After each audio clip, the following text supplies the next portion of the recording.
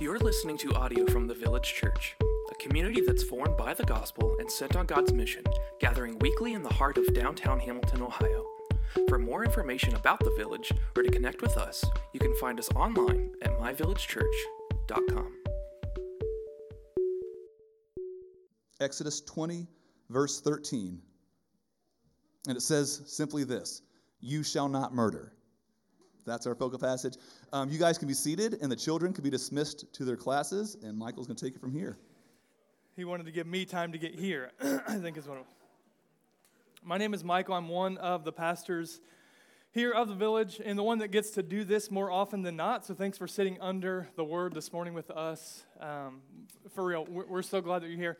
Just want to give a little preface. Last week, we talked about honoring father and mother, and with that, we know that there comes some pain and difficulty, and something as simple as do not murder, it would be easy to dismiss that and think, this doesn't really land with me, but know that, man, there are things in this that are heavy and difficult. And so I want to pray and just ask that you be mindful of those things as well as we follow up in conversation this week and all of those things. Holy Spirit, would you do work that I can't do in my flesh? Would you make Jesus known today? Would you satisfy our hearts as Matt led us to pray? Would you be the satisfaction above all other things in our life today? And God, may we do all of this and all that we get to do in our singing and our praying and our being, and as we go on your mission to love others in a way that reflects the love that you have for us. May we do that to the glory of the Father by the work and the power of the Spirit through the grace that we have in Christ alone. Amen. James Hutchinson, you may have heard a story, and I won't go into all the details, but this little 6-year-old boy, cute as a button, he lost his life in brutal fashion recently. And again, I won't comment on the court case or any of those things, but all indication is that it was at the hand of his mother who took him to a park to leave him there. And as he tried to get into the car, "Mom, don't leave," she ran over him, went home, came back sometime later, picked up his lifeless body, later on took him to a bridge over the Ohio River and threw him in the river. And so I've been in a couple rooms this week and a couple dialogues around that, and whenever that has come up, the response is the same. Why on earth? How on earth is it possible? What would make her think that she could, or how selfish could someone be? You get the idea. That's one of the more recent of many murders that you may have heard of, but you may have heard of another from a time gone by. There was this two brothers, Cain and Abel. Cain, he offered God some leftover veggies, and God did not accept his sacrifice. And his brother Abel, who was a shepherd, he offered him the best of his flock, and God preferred Abel's sacrifice. And Cain wasn't very happy about that. And God had an interaction with him, and he says this in Genesis 4. So Cain was very angry, and his face fell. The Lord said to Cain, "Why are you angry? And why is your face fallen? If you do well, will you not be accepted? And if you do not do well, sin is crouching at the door." That's what he says. And he says, "Its desire is against you, but you must rule over it." Well, thanks be to God that we have one who does rule over sin. But Cain did not rule over his sin. In fact, the Bible says he had a conversation, and so it kind of alludes that he drew his brother out into a field, and he attacked him, and he overtook him, and he killed him. Cain killed Abel. That is the first murder in history that we have recorded in the Scriptures. And then there's this interaction with God. He says, "Where's your brother?" And then he says this thing, am I my brother's keeper? Which you may have said being a smart aleck, right, to your parent, right? I'm not my brother's keeper. That's Cain is not someone that you want to imitate, right? And so he says, what God says to him, he says, is the blood of your brother cries from the ground. Like, I know what you did, right? So murder is usually considered like the worst of the worst regarding crimes against humanity, and understandably. Very few civilizations, like zero civilizations throughout all time, affirm murder as like a really good thing to do to one another. In fact, if they did, they wouldn't be civilizations very long, right? They would self-eliminate.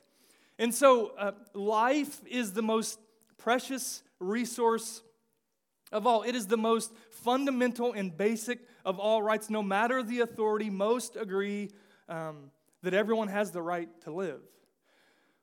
Now, culture, it erodes when the standard shifts towards determining who is a person in full.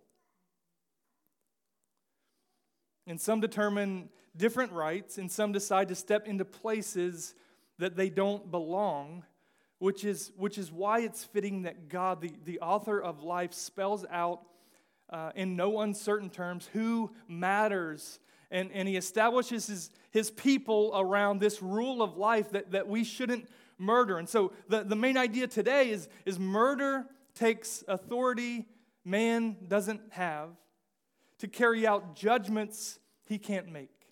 Right? Murder takes authority that humanity doesn't have to carry out judgments that he or she cannot make.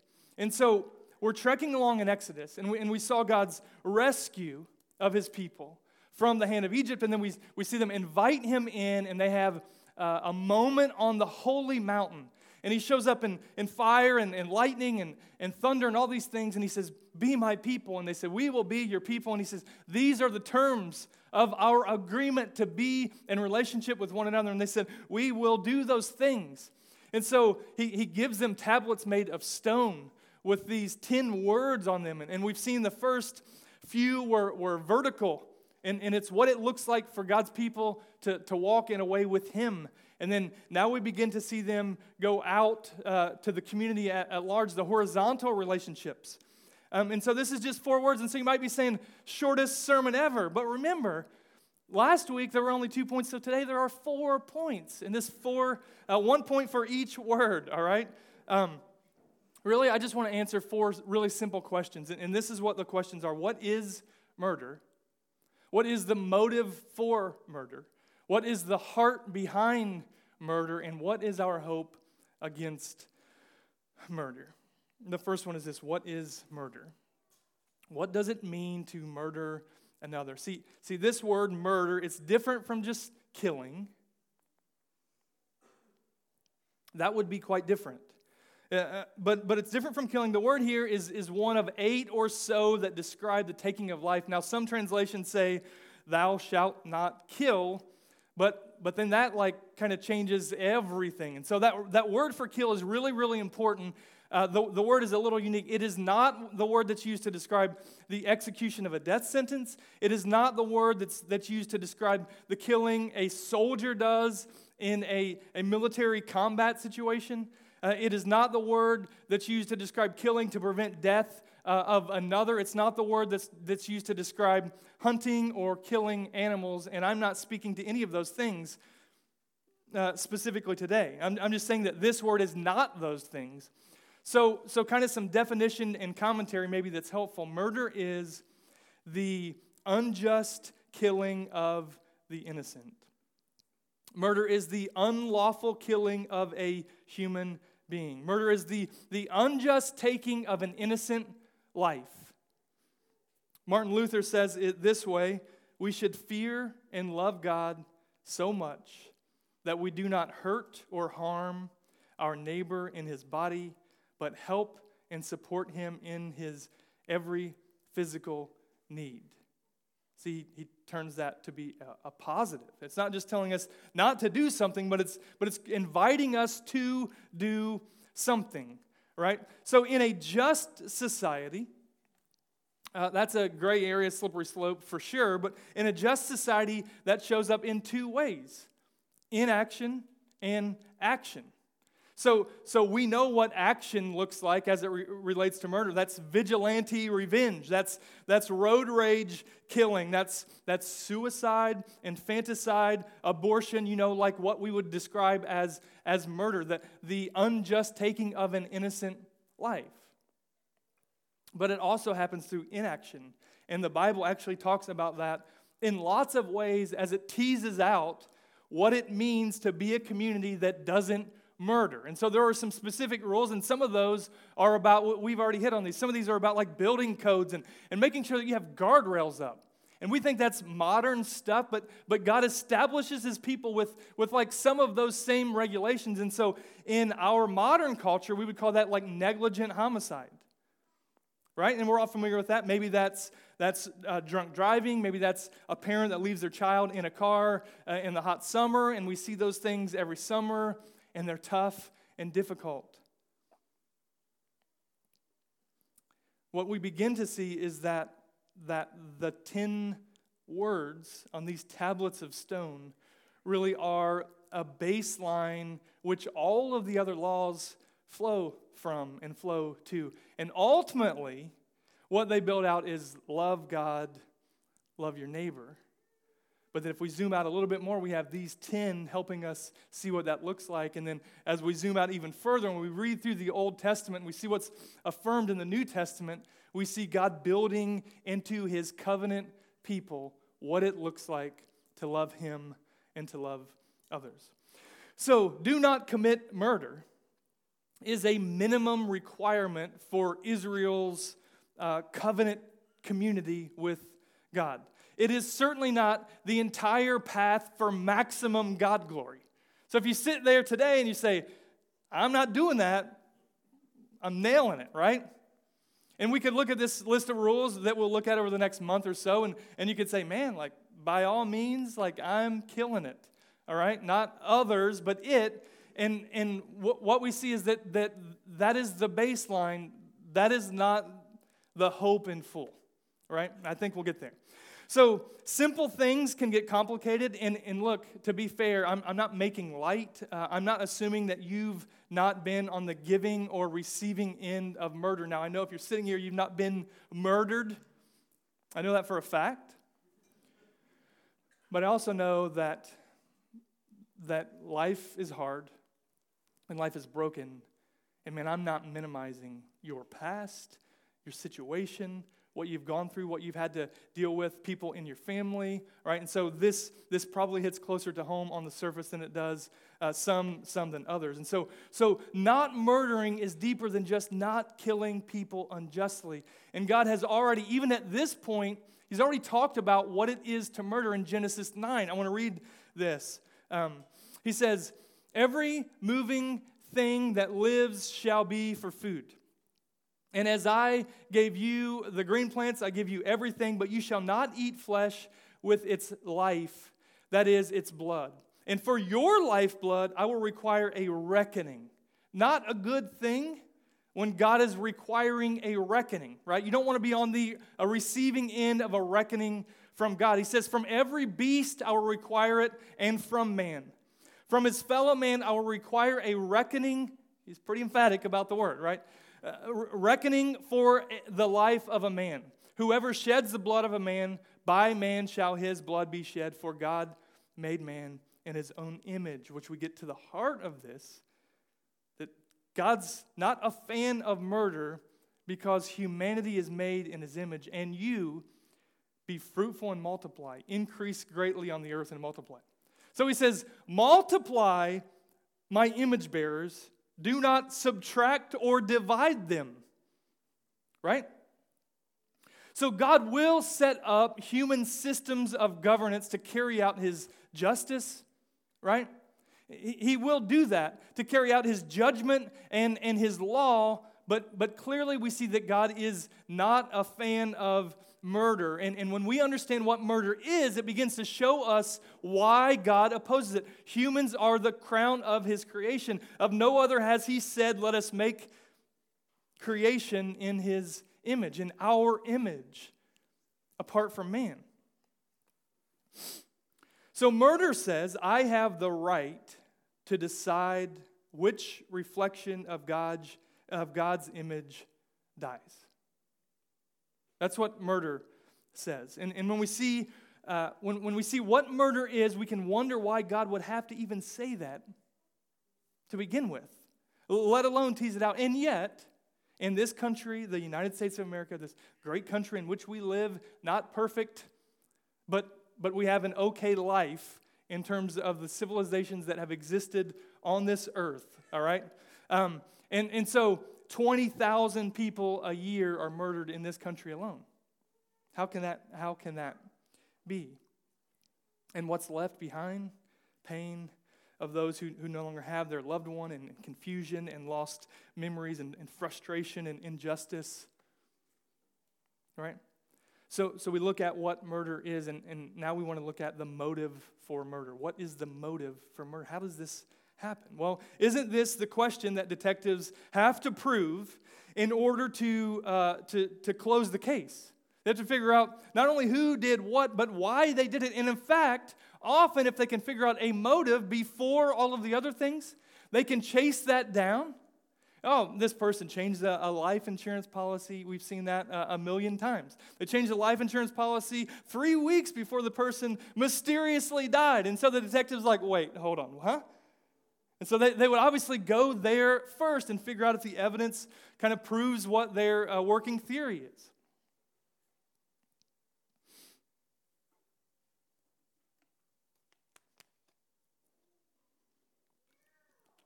So if I were to ask you, why do people murder? I'm sure you would say things like anger and jealousy and lust and greed and negligence, all right? That happens in there, and callousness of heart, just not caring about things, convenience. We see those things a lot. There is an intrigue in our culture with murder and true crime. It's like a big deal. Podcasts and documentaries and all the things, and it's like people just can't get enough of hearing stories, right? And now I listen to some of that stuff, and when you say, well, why would you do that? And I say, well, I don't love murder and I don't love death. I love justice, right? And so as we kind of figure out why people do what they do, there are shows. Like the Oxygen Network, I'm pretty sure they say like we're just the true crime network now. I think that's legit what they do. And there's this show on any time of any day called Snapped, and all it does is it tell like husband and wife or broken relationship where one kills the other. Just 24/7. One article I read this week was talking about a little bit around this stuff. It says, while the motives behind discrete crimes can be difficult at first to determine, investigators and psychologists generally agree that most often the why can be boiled down to, in essence, 3 or 4 possible. And there was some kind of debate around this, but really this lust, love, loathing, or loot. And we love the alliteration, right? But lust, love, loathing, or loot, that's why things happen. And this isn't like a psychology of murder that I'm giving you today. I'm just giving you some background, right? Former FBI profiler says this: while the most basic immediate why of a murder can often quickly be determined, deeper motivations, what actually pushed the person over the line into violence, they are not so easy to parse. But finding a motive for murder does not go far enough to explain murder. Most people experience lust, love, loathing, and seek loot in the sense of wishing to be free from financial concerns. However, the vast majority of people do not commit murder. Well, James, the half-brother of Jesus in the New Testament, he was one of the leaders of the early church in Jerusalem. He says it this way. He says, you desire and you do not have, so you murder. It's pretty basic. You want something that you can't get, so you murder. So there are matters of the heart flowing to the hand. So we see what murder is and maybe why people might murder, but what is underneath that, right? What is the heart behind murder? This is the third thing. When we look at the heart behind something, what those words mean is we're searching even deeper than like what a trial lawyer will pose to the jury. Okay, lust, love, loathing, or loot, and that might be enough to get a conviction. But what's under the surface, sparking those motives that ultimately lead to action? Check out this picture. I want to show you a couple pictures here real quick. That right there is a pretty cool place, right? One more. See that? That's my parents' backyard. That was my backyard growing up. Mom, I don't know if you're listening, but hey, this is your backyard on TV. So I live on Main Street now. My backyard, it looks slightly different than that. But here's the thing, like that's beautiful. And I remember as a kid, when the fall came and there would be leaves coming and they would be flowing on the creek, right? We'd be in the back and you would see them and you would expect the leaves to go just along with the creek. But what would happen is there was this turn in the creek, a meander. That's the technical term, right? And it would bend to the right. And what would happen is the leaves would actually dip out to the left, and they would just circle and they would spin there, right? It's kind of a little pool of leaves would establish, and they would just begin to spin. And now that's really easy to understand. We see that the current's taking them there, right? The leaves are on top. Why are the leaves on top? Well, because the current is taking them there. But here's the question. The heart of the issue is, why is the current taking them there? And so as I'm a kid and hanging out with my brother or friends or whatever, we would move rocks all over, and we would actually reshape the landscape so that the leaves might go another way, and so that the underlying terrain would change the current, which would change what happens to the leaves. And when I'm talking about murder in layers, it's the same way. Murder is on the surface. It is leaves on top of a river. But why are the leaves moving as they are? Well, that's because of the current. And that's the motive. In the moment, that's why someone is doing what they are doing. Why are they doing what they're doing? Well, that's because of the landscape underneath the current. That's the stuff that's going on. So when we search for the heart, it's literally moving the clay in a way that leads to the leaves pulling to the left, all right? Murder stems from an incredible misunderstanding of authority. It's like the clay foundation. Murder stems from an incredible misunderstanding of authority, a deep overestimation of one's own ability to make judgments that they can't make, that we are not able to make, that we don't have the right or the authority to make. Murder attacks the authority of life and death. That's what murder does. And what it does, as we do many times with many things in the Bible, is pretty clear that we replace God with ourselves, or we exchange God with created things, often ourselves. We replace God alone as the one who has the right to determine life and death, and we put man alone in place. So we say murder takes authority man doesn't have to carry out judgments he can't make. Or, as one line from the 1986 movie Top Gun, your ego is writing checks your body can't cash. That's what murder does. Like from a heart level, murder undervalues God's authority. That is the clay beneath the current. And it overvalues our own ability to make the judgment of worthiness to live. And again, it's a slippery slope. And as we said, that we, at the beginning of this kind of sub-series through the Ten Commandments, we said that the masses don't determine morality. God does through His Word. And this is never more true than now in this slippery slope of cultural morality or immorality where we swerve left and we swerve right. We begin to shade margins of life in gray. The elderly, who no longer contribute in ways that benefit society, and so we we make, in some states, literally make it okay to diffuse and diminish and take life. The other side of that, the unborn, because we don't want them, we say, well, they're not God's creation, they're not yet living, and so we can dismiss them for convenience or many other reasons. Those with disabilities, and so we now have tests that people can take while the baby is in the woman's body and determine if they are worthy to receive the gift of life outside of the body. We have the poor and powerless facing injustice that leads to murder. We have the immigrant, where we decide and look, these aren't political statements. It's the value of life, and we can talk policy offline in another context. But you see how these things happen. Injustice that diminishes life, and we have literally in this country that we live in, legalized murder.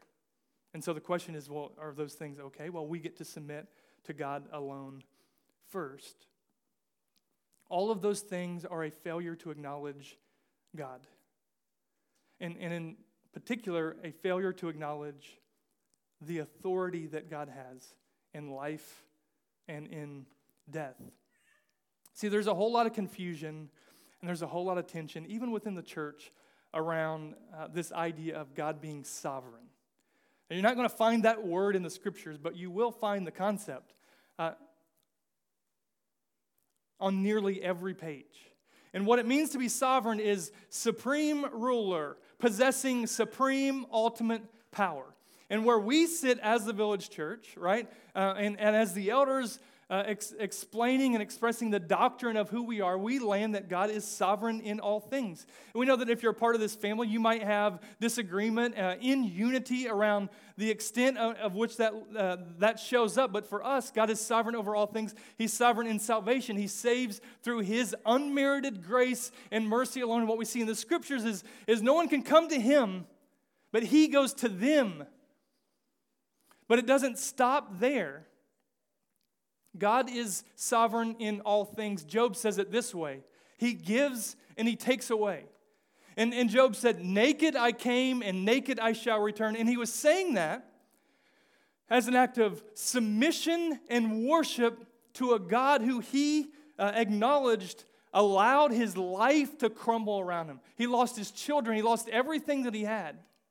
And yet his posture of heart was God gives and God takes away. See, God isn't the only agent acting upon creation, but He has the final say no matter what, and He works all things for the good of those who love Him. And so He asks questions like, how can suffering be good? And look, there are things that I can't answer for you in that, but what I do know is because God knows best beginning to end. You've never experienced anything in life outside of the hand of God to accomplish His eternal will. Now, I know that comes with pain and confusion and difficulty, right? And what I encourage you to do is, if you say that's not right, and if you begin to say things like, I would never serve a God who would, right, based on anything that I just said, man, we can fight about that, but my encouragement is just seek the scriptures and just see what God has to say about these words that just came out of my mouth, right? We want to interact around these things, and I know that there are difficulties around them, but God makes and He takes every single day. And sometimes when things happen out of what we think is okay or out of the norm, we say, well, how can that be? But here's the reality. God makes and He takes every single day. No other way someone lives today, or there is no other way that someone ceases to live today but by God. Now, I know for some that's striking fear in you, and for some of you, you would say, that makes me uncomfortable, and some of you, that's confusing or frustrating, and for some of you, it would be the greatest comfort that you've ever beheld. That nothing happens outside of the hands of God.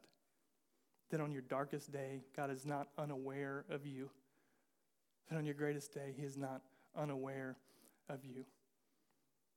And it looks like this, that our only hope in life and death is that we are not our own, but we belong to him.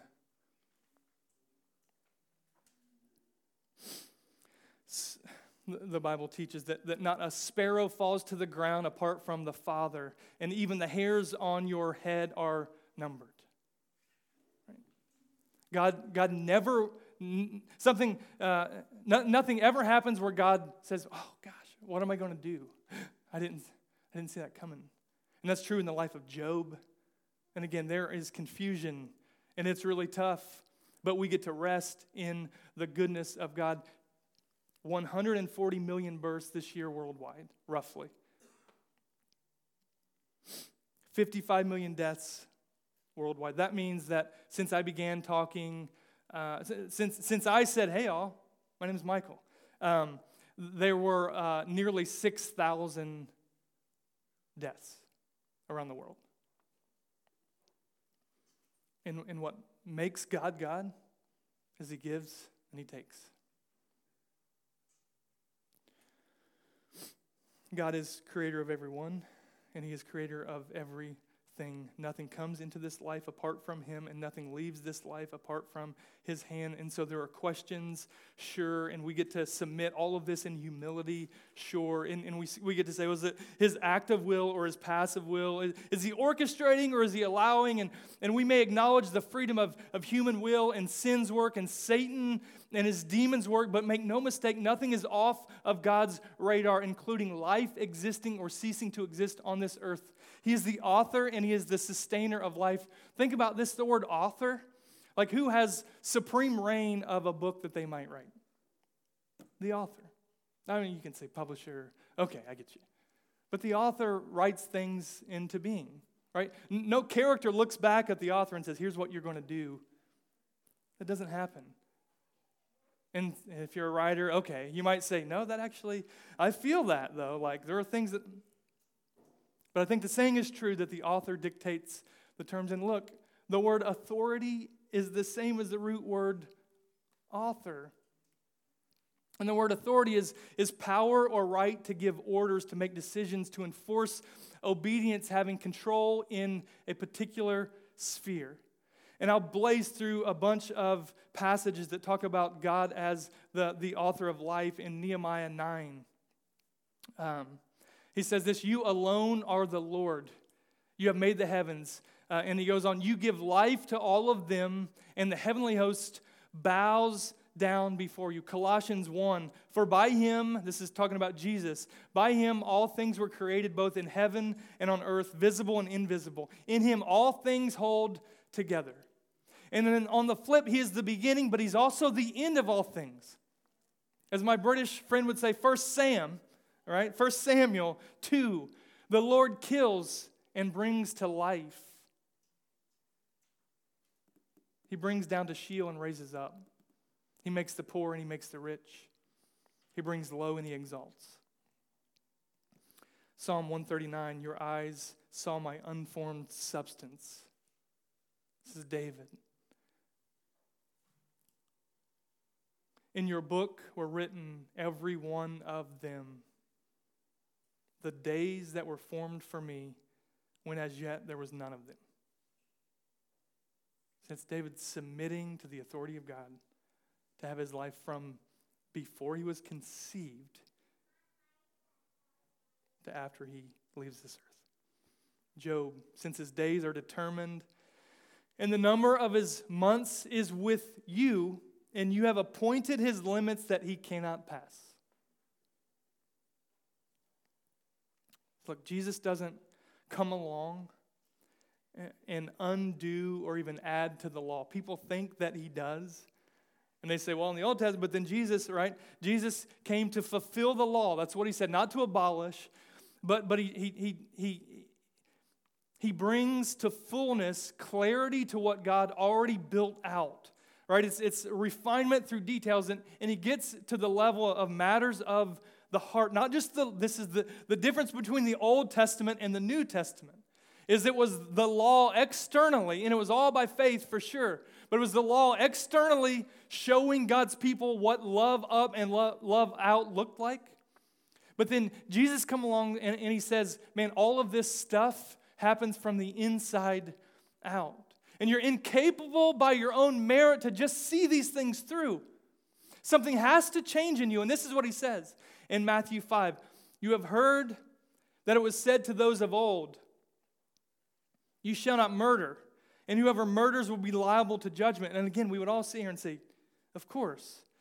But I say to you that everyone who is angry with his brother will be liable to judgment. Whoever insults his brother will be liable to the council.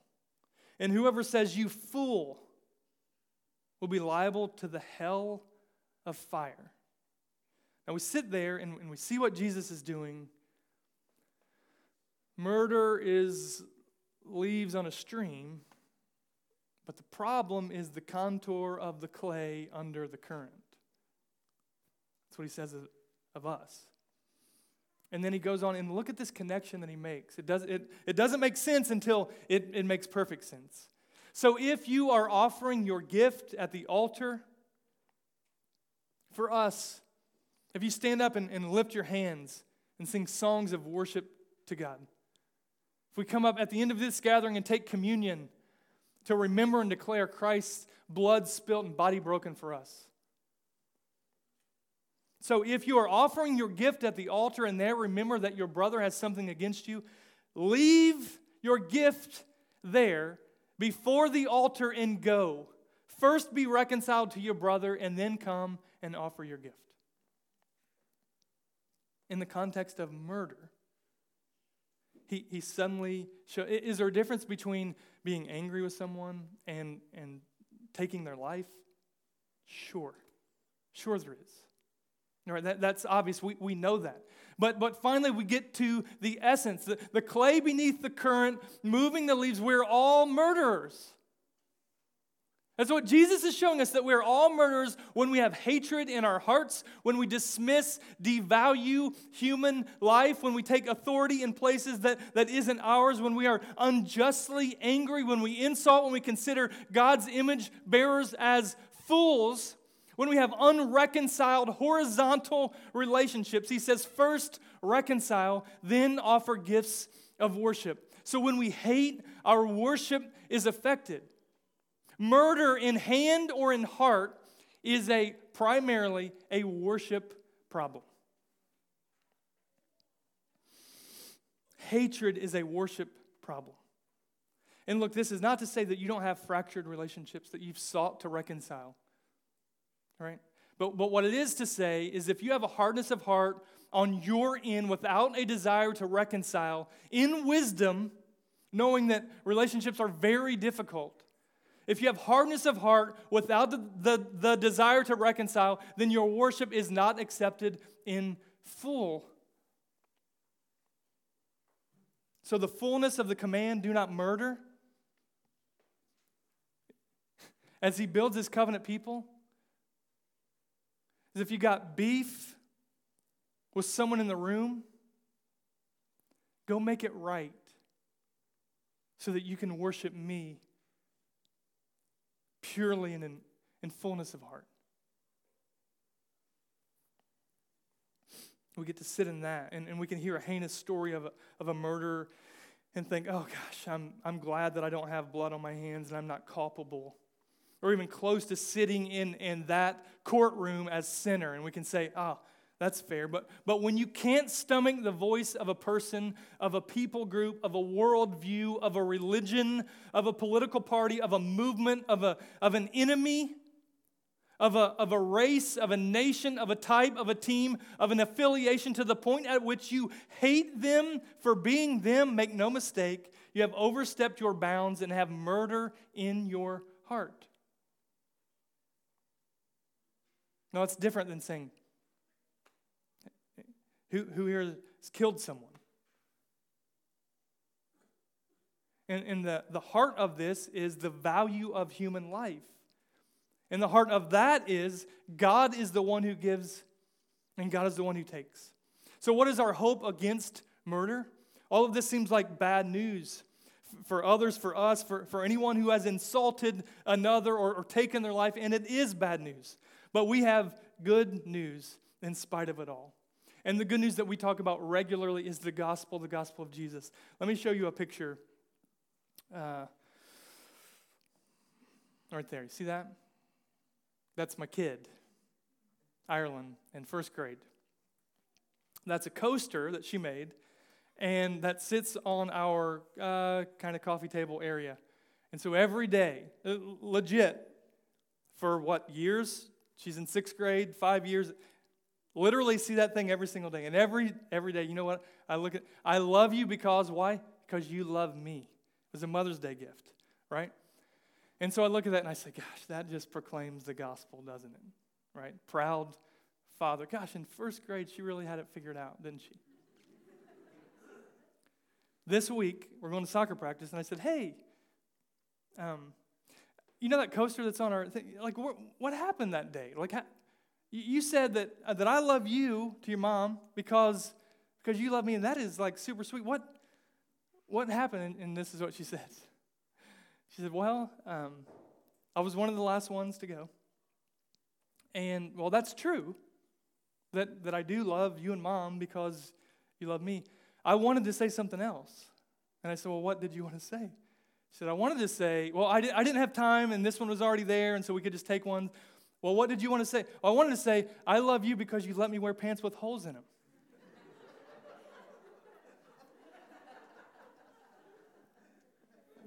But I'd already had this in my notes, and so I wasn't going to leave it out. So disregard that last part about the pants with holes in them, and just look at that, though. I love you because you love me. Like, that's the thing. That's a sweet picture of the gospel, and it's not the whole story of this coaster, but it is our story in Christ. The coaster proclaims bold truth. Our love for God flows from His love for us, and not vice versa.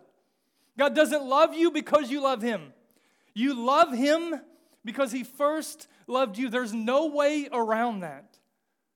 What a gift. What a sweet thing.